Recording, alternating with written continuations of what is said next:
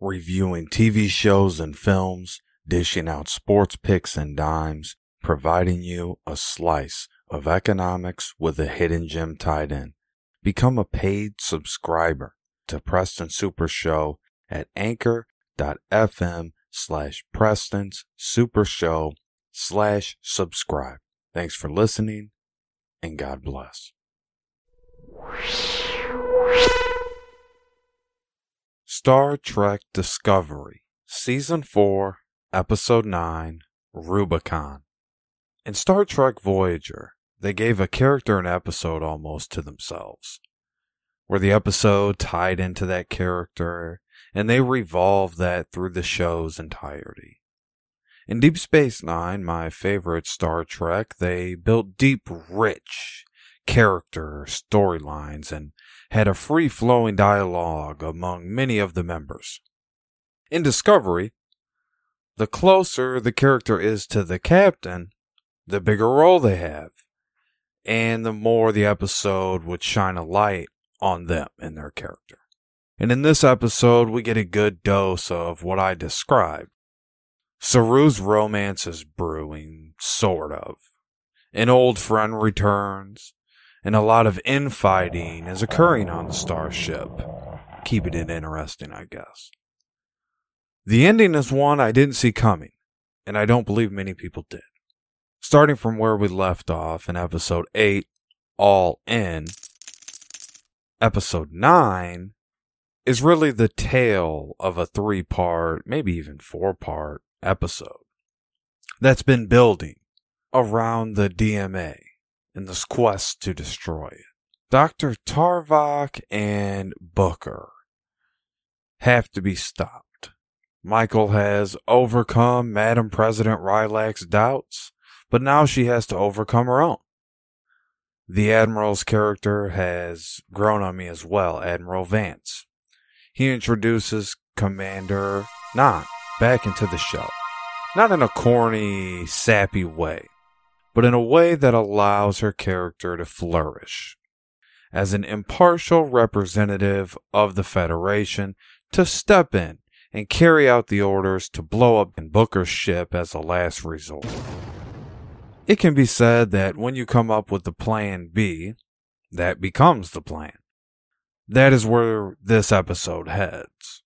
After Discovery and Book trade some warning shots between Captain Burnham and Cleveland Booker, Dr. Tuvok decides he's going to lay into them and launches a plasma blast out of anger that really does damage. One of the transporting ships almost gets destroyed by the Doctor's cryo-freezing technology that nearly kills half the Discovery crew.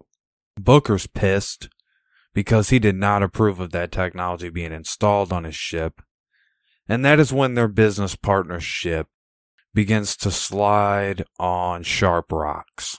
Once the trust is broken, the plan to destroy the DMA looks as if it will fail. Booker ultimately decides he will stand down and surrenders to Discovery until Dr. Tuvok slams the weapon and destroys the DMA, only to create another DMA.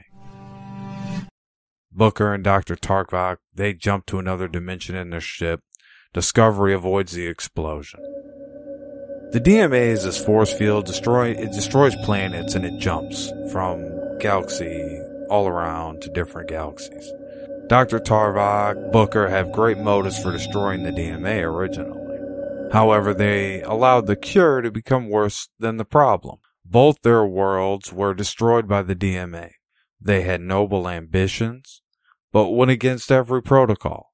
And I don't think that it would be right for the show if accountability wasn't held in some fashion. Let's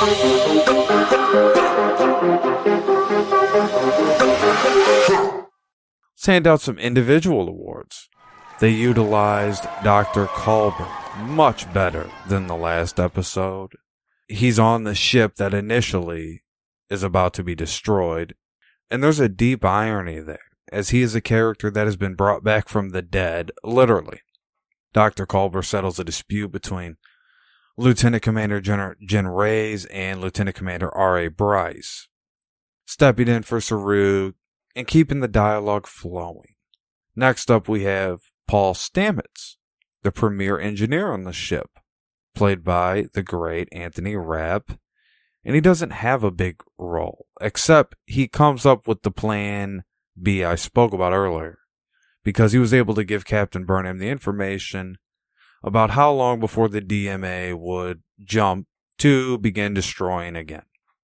She used that information to talk Booker down and out of his plans. Ultimately didn't work. Both these characters in Culber and Stamets were almost non-existent last episode, and here they are playing great parts in this fluid show. One person was missing, however, and that's the beautiful Sylvia Tilly, played by Amanda Wiseman. Her presence is missed. The laughter, the quirks, the smiles, we as true fans miss her. She is that bubbly personality that balances out the serious situations and tense moments. I have a few last thoughts for this episode. I feel like the writers did a good job, somehow, some way, of listening to the fans and the critics. This is a 5-star episode for me. I highly recommend this show. This and 1883 are my favorite shows going right now. I will get to Peacemaker and some others for us, but this is about Discovery today.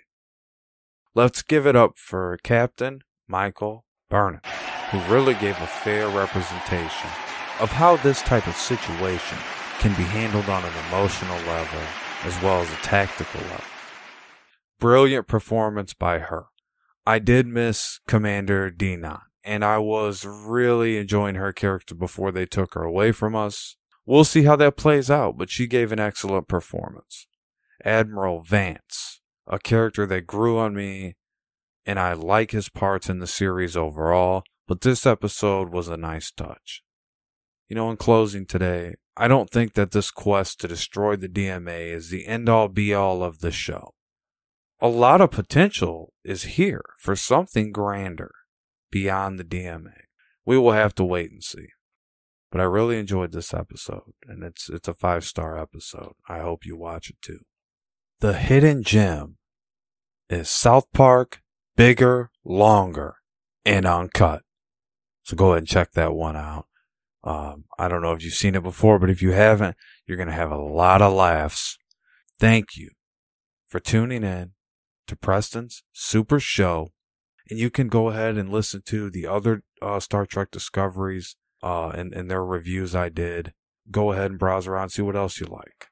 But ladies and gentlemen, just like the hands of time, I'm turning it over to you. Good night, everyone, and God bless.